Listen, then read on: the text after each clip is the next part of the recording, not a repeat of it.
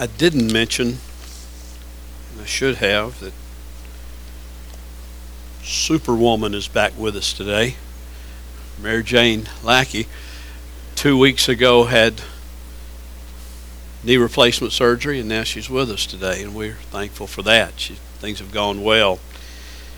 I couldn't have done it as well as she has, so good to have you, Mary Jane. Take your Bibles and look with me at chapter 2 of Hebrews, verses 5 through 9. Hebrews chapter 2, verses 5 through 9. Now, the writer of this book, as we have already seen and will see for weeks and months to come, has as his sole purpose to exalt the Lord Jesus Christ. His focus is Christological. His focus is on Jesus. And he started out by saying, listen, He is the revelation. He is the ultimate revelation of God. He is God incarnate. Everything we see in Him is an expression of and a reflection of and a revelation of God. There is nothing greater. There is nothing else to learn that we will ever learn on this earth except what we see in Jesus Christ, the only Son of God, the only begotten Son of God, God incarnate. He started by saying He is the radiance of His glory and the exact representation of His nature. And He's powerful because He upholds all things by the power of His word. I mean, this one Jesus is a mighty, mighty God with flesh. It's a tough area to understand. I mean, it's a tough concept to grasp. It really is. How the eternal God, who is Spirit, has now become man and dwelt among us. I mean, we run into all sorts of questions about that, and you do too, because we understand that becomes a discussion of the whole Trinitarian nature, the triune nature of God. God is one God. That is clearly specified throughout all of Scripture. There is but one God.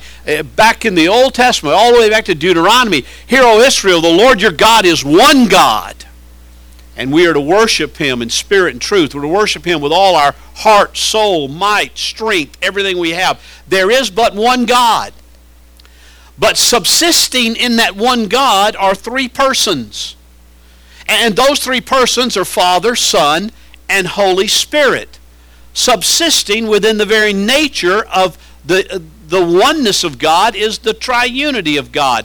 Now, just ponder that a while, and you'll go totally out of your mind, because it doesn't make sense by human math.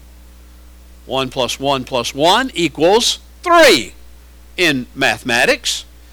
And if you go to school tomorrow and you're still in 1 + 1s, I would be if I were still in math in school, but if you're still in 1 + 1s + 1s, and you put 1 + 1 + 1 equals 1, you will fail. Although you would have been theologically correct in a very real sense of the word. But this is what the writer of Hebrews is grasping and trying to help us to grasp: the greatness and the magnitude of God as revealed in the person of Jesus Christ. He wants us so to understand that we worship a living God. We worship a very real God, and we worship one who dwells among us and has dwelt among us, literally tabernacled among us, John said in John 1, so that we might see who God is and what God is like. G.K. Chesterton once said this, and I think he was right. He said, whatever else is or is not true, this one thing is certain. Man is not what he was meant to be. Instead of having the mastery, he is mastered. Instead of ruling, he is enslaved. Instead of being characterized by strength, he's characterized by great weakness. Instead of being an ally of the Lord God, subject to Him, the Scriptures tell us that he is a rebel against God. Instead of being characterized by glory, he is characterized by shame. Man seeks his destiny by tyranny and cruelty. There is still something planted within the nature of man that leads him to want to rule. Now, why do I say that in light of me saying that the writer of Hebrews is exalting Jesus? It's because in this verse, these verses this morning that he comes to, that Chesterton is referring to, he talks about the dignity of man. that there was a purpose for man. I had Todd read the 8th Psalm because there the psalmist says, "Who is man?"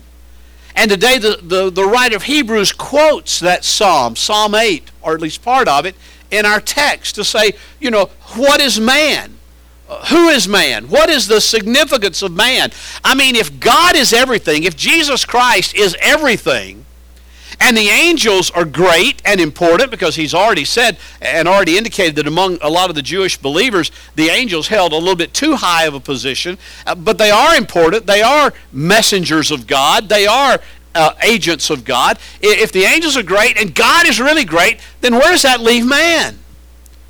Well, Chesterton wrestles with that, and he says, man is just not what he's intended to be because of the fall. Because sin has entered into the world and into our lives by virtue of the fall of Adam, man is not what God intended to be. God intended for man to rule. God intended for man to come into the earth and subdue the earth and rule over the earth and to be a co-regent with him on this earth. We were to rule with benevolence and rule with glory and rule as the agents of God on this earth. He created us for thus. But because of the fall, because sin entered into the world, man became less than what he was intended to be. And that's one thing that Chesterton said is a certain matter. Man is not what he is meant to be. Listen to how the writer quotes this and then gives a bit of commentary on it himself. Verse 5. For he did not subject to angels the world to come. And the world there is just the inhabited earth. It's the word that's used there is not the word cosmos, which can be used in several different ways and is used in several different ways in Scriptures. It's the word that literally means the inhabited earth. So, for he did not subject to angels the inhabited earth to come, concerning which we are speaking, but one has testified somewhere saying, I love that, he would not have been very good at Bible drills, I don't think, if he were in our culture or earlier culture of Baptists. I mean, he doesn't say who, he doesn't say where, but he says, I remember somewhere somebody has testified in the Scripture. Of course, it's David in Psalm 8. What is man that you remember him? Or the Son of Man that you are concerned about him? You have made him for a little while lower than the angels. You have crowned him with glory and honor and have appointed him over the works of your hands. You have put all things in subjection under his feet.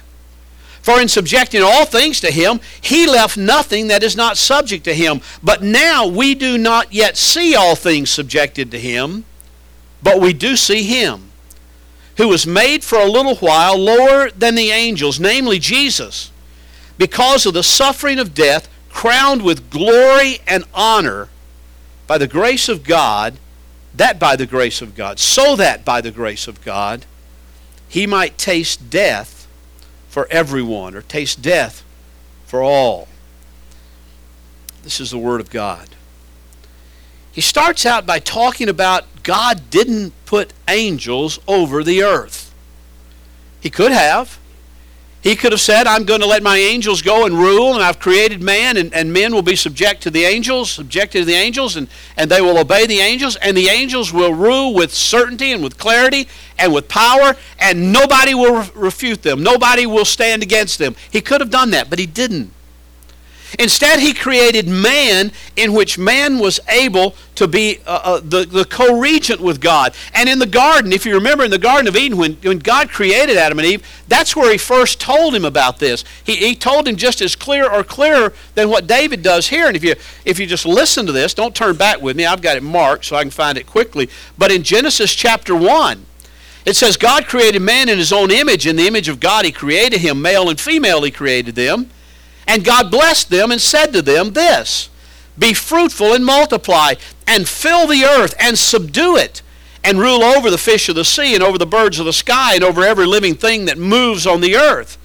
And God said, behold, I've given you every plant yielding a seed that on the surface of all the earth, and every tree that has fruit yielding seed, it shall be food for you. And to every beast of the earth, and every bird of the sky, and everything that moves on the earth, which has life, I have given every green plant for food. And it is so, and was so. And God saw all that he made, and behold, it was very good. And there was evening, and there was morning, the sixth day.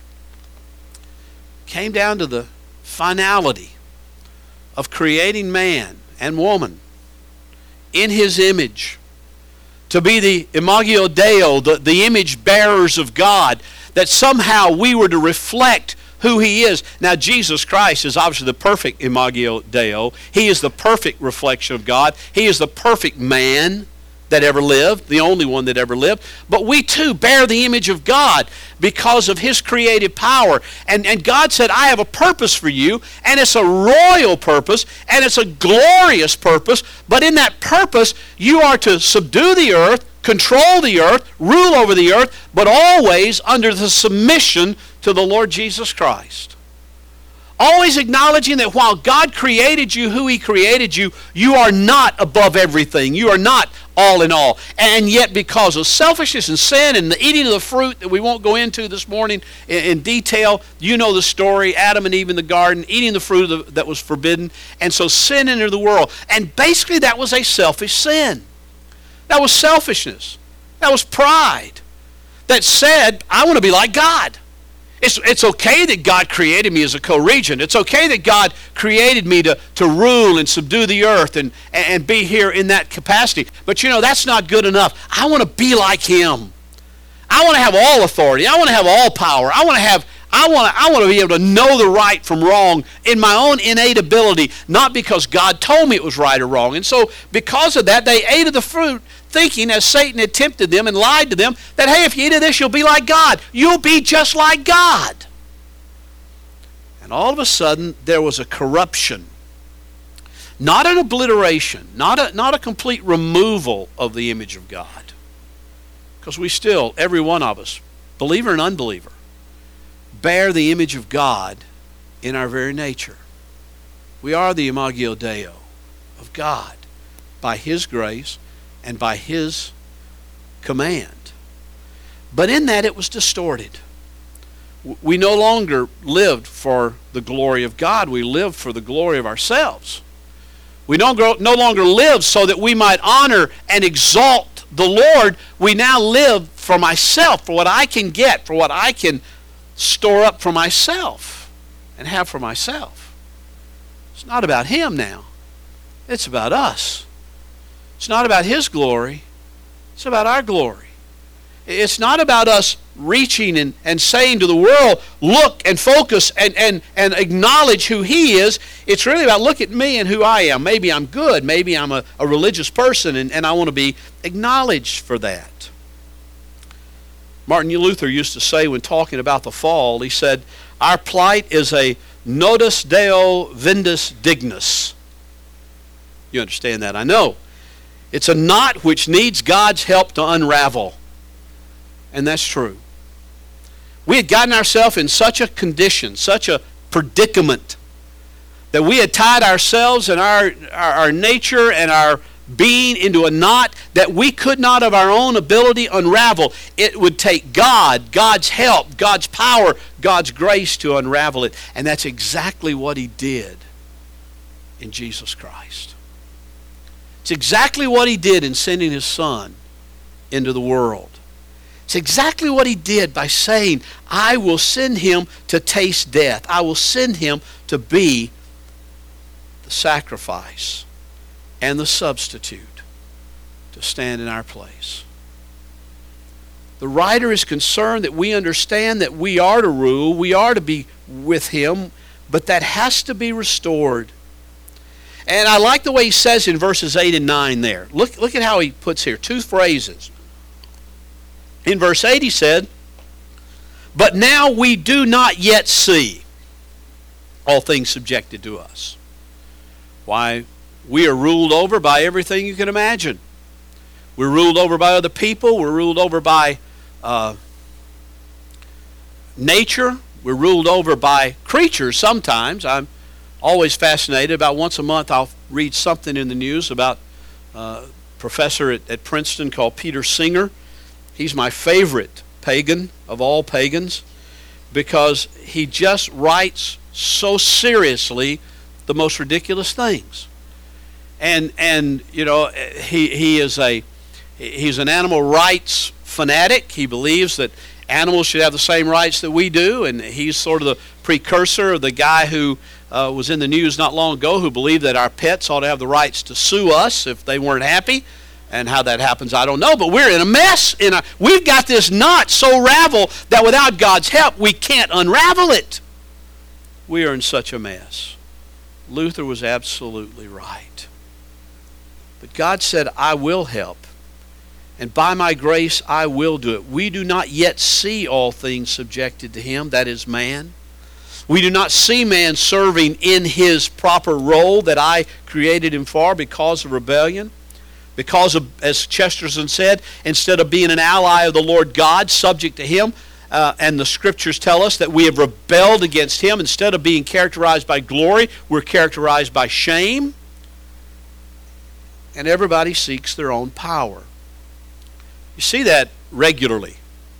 You see a search for power that is not godly and is not centered on righteousness at least every 4 years in our country, don't we? I mean, every election is really just a grasp for power by one side or the other. And one is no better than the other. They want the power. They want to rule. That is something that was placed in us by God. There is that nature in man that leads us to want to rule and have power, but it's a raw power that's not subjected to the authority of Christ. And so it always comes out undone. That's what Habakkuk said. In his prophecy in the Old Testament, he said, you know, we go running after things, and because we don't pursue God, because we don't pursue his will and his purpose, then we make laws, but all laws come out unjust. They come out perverted. That's what Habakkuk said about it, and Habakkuk was telling the truth. We need to understand that this man, Jesus, we don't see ourselves ruling yet. We do not yet see. But in verse 9, he says, but we do see him. We don't see all things subjected to us, but we do see him. That him is Jesus Christ, who was made for a little while lower than the angels, because of the suffering of death, crowned with glory and honor, so that by the grace of God he might taste death for everyone. Now, we could get into all sorts of discussions on what everyone means there. You know, it's there are interpretive measures that have to be taken, because we understand that that phrase, taste death, does not mean kind of took a sip for everybody. He just kind of tasted it. You know, it was not a full-blown devouring of it or eating of it. It was just a taste that he did for everybody. So everybody could say, well, Jesus took a taste of death for me. It's not that at all. When he said he tasted death, it means he ate death. He experienced it completely. And I'm not just talking about that physical death. I'm talking about the experience of sinful death, having sins placed upon him. He who knew no sin becoming sin, so that we who have no righteousness might become the very righteousness of God type of tasting of death. It was exchanging our sin for his righteousness. It was a powerful tasting of death that made a difference. And he did that for all who believe. Now, there's a generic sense in which we understand Jesus is the Savior of the world. And there is a sense in which he is the Savior of the world without distinction. He's not just the Savior of the Jews. He's not just the Savior of a few select people. He's the Savior of the world without distinction. Jew and Gentile, every nation, tongue, tribe, and that is on the face of the earth is to hear the gospel. And John says in Revelation that God is calling out from among every tribe and language and nation. He's calling out from among them the people to believe, and they come and they believe in Christ. And those are the ones for whom death has been tasted. Death has been experienced, so that we don't have to taste it. Not spiritual death, not we'll have physical death. We just had some deaths with family members of our church family. Yes, physical death will still come, but we have to understand that Christ has eaten of death. And when we believe in him, when our faith is in him, we do not have to taste that kind of death. because we've been given His righteousness. James Denny wrote in his book several years ago, over 100 years ago now, on the atonement of Christ. And he wrote this in there as he recorded a letter that he had once written to Sir William Robertson Nicoll, a Scottish theologian himself. And he said this: "I do not believe that the Christian religion, let alone the Christian church, can live unless we are sure of three things: a real being of God in Christ, the atoning death, and the exaltation of Christ." He goes on to say, if Jesus was not in the real sense God manifest in the flesh, God wearing the homespun of our human nature, but if He's only one more fallible man who has some kind of special anointing, if He's only one more fallible man like ourselves, guessing and groping after God, then we'd better erase the word gospel from our vocabulary and close our churches. That's what the writer of Hebrews is getting down to. Here, we are man, we have rebelled, we were created to rule with God, but we abdicated that in some way when we chose, through our father Adam, to sin. And now we have to see who this Jesus is. Let me give you a quote here. Tell me if you know who said this. It's not Spurgeon, okay? Said, "I would say that if you don't believe that Jesus of Nazareth was the Christ and Messiah, and that He rose again from the dead, and by His sacrifice sins are forgiven, you're really not in any meaningful sense a Christian." Could have been Spurgeon. Could have been Luther. Could have been Augustine. Could have been Bill Haynes. But it wasn't. It was Christopher Hitchens. Now, do you know who Christopher Hitchens is? He's one of the new atheists. He's one that wrote God is Not Great. And he debates Christians all the time about the existence of God. In this case, he was being interviewed by a Unitarian minister. And she had asked him, or this was her question to him: "The religion you cite in your book is generally the fundamentalist faith of various kinds. I'm a liberal Christian, and I don't take the stories from the Scripture literally. I don't believe in the doctrine of atonement, that Jesus died for our sins, for example. Do you make a distinction between fundamentalist faith and liberal religion?"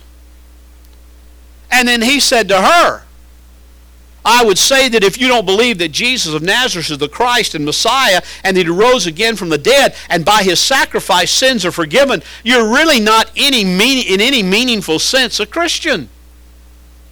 I love it when atheists see the bottom line. I just wish more Christians would. I read yesterday in the Lexington Herald-Leader an article, and I printed it out a while ago. Charlie reminded me of it a little bit ago, and I meant to take it and bring it with me, and I forgot to, so I just went online and printed it out. It was in yesterday's Herald-Leader, and it said, 1 in 3 Presbyterians think heaven has an open door policy. Now this is, granted, this is the PCUSA, not the PCA or the EPC. They have all these, we have SBC and all those. These are acronyms. The Presbyterian Church in the USA, in America. Presbyterian Church in the USA. Their statement of faith says that God, through Jesus Christ, delivers followers from death to eternal life. But 1 in 3 members of the nation's largest Presbyterian denomination seem to believe that there's some wiggle room for non-Christians to get into heaven, according to a recent poll. They also quoted,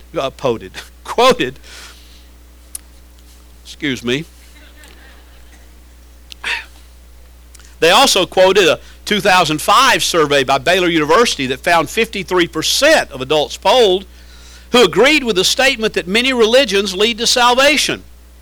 And only 19% said my religion is the one true faith that leads to salvation.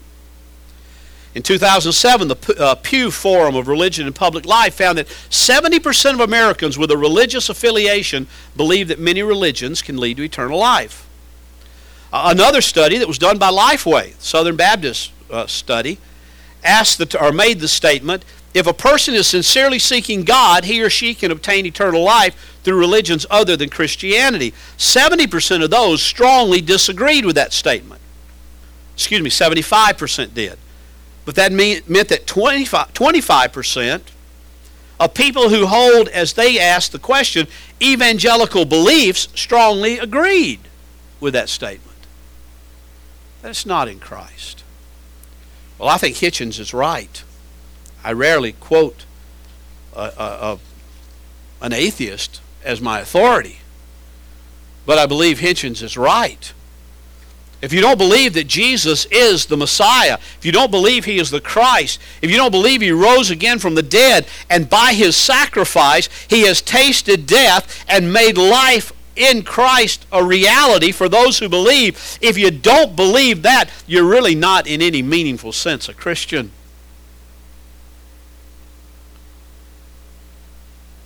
Christianity is Christ. Eternal life is Christ. I love the way Jesus said it in the high priestly prayer in John 17.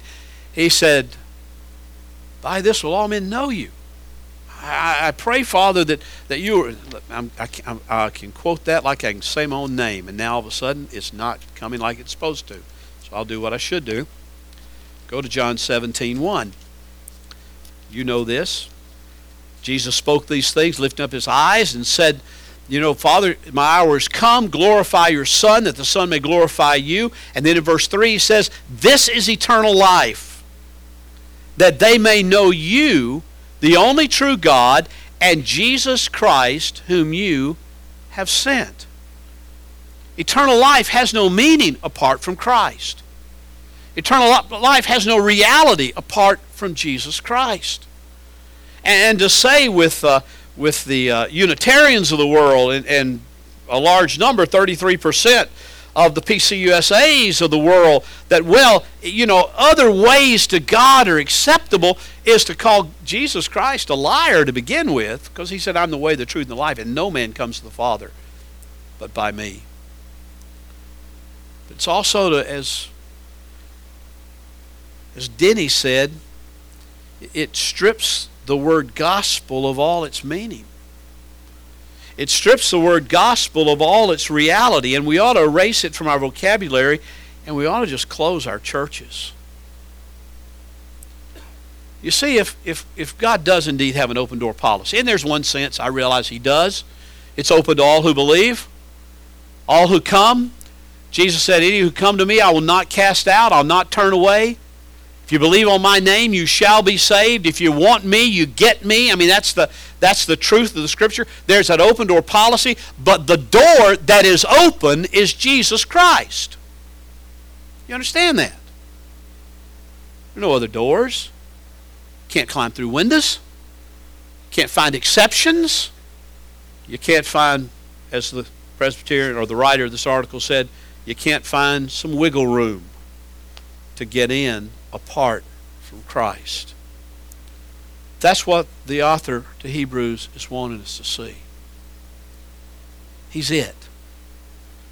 He's tasted the death that we deserve so that we don't have to. He's eaten of that horror. He has entered into that horror so that you and I don't have to have that horror, so that we can live. And He brings us together as a body to celebrate that together and rejoice in that together, but not just that. To share it with a world that's blinded by the darkness. To share it with a world that's blinded by sin. I don't know what you consider the absolute worst word in the human vocabulary to be. Maybe you think it's hate, murder, whatever it might be to you. I think all of those really fall under what I consider the most tragic word in all of human language. And that word is sin. And that's what separates man from his Creator. That's what separates man from the destiny for which he was created. Sin is what separates man from his God. And there's only one way that sin can be dealt with. There's only one way that sin can be not just forgiven, but can be replaced with righteousness. And that is by faith in Jesus Christ. By faith in Jesus Christ. To know that He's tasted death on your behalf. To know that He's given life. To know that He is the Messiah, the Christ. The writer says, we see Him. We see Him, and He was made for a little while lower than the angels. That is, He was made like us, that He might show us. He might show us His love, His compassion, His power, and His glory. I can't wait to get into verse 10 next week. So I'm going to read it right now. For it was, I'm not going to preach on it, just going to read it. This is my closing thought. Actually, verses 10 and 11. Maybe 12. For it was fitting for Him, for whom are all things, and through whom are all things, in bringing many sons to glory. You know those many sons to glory are? That's you and me. But I'm not going to preach on that. To perfect the author of their salvation through sufferings. For both He who sanctifies and those who are sanctified are all from one Father. For which reason He is not ashamed to call them brethren. In these verses 5 through 9, we see Jesus almost as a trailblazer. We see Him as one who's opening up new lands, new territory that's never been understood until He came. Next week we're going to see Him much more than that as being the author of our salvation and as being the sanctifier, the one who brings us into the family of Almighty God. He brings us in. What a glorious picture that is. He brings us into the family by His grace, because He has left nothing uncared for, nothing undealt with. But by the grace of God, He has tasted death for you and me. Let's pray.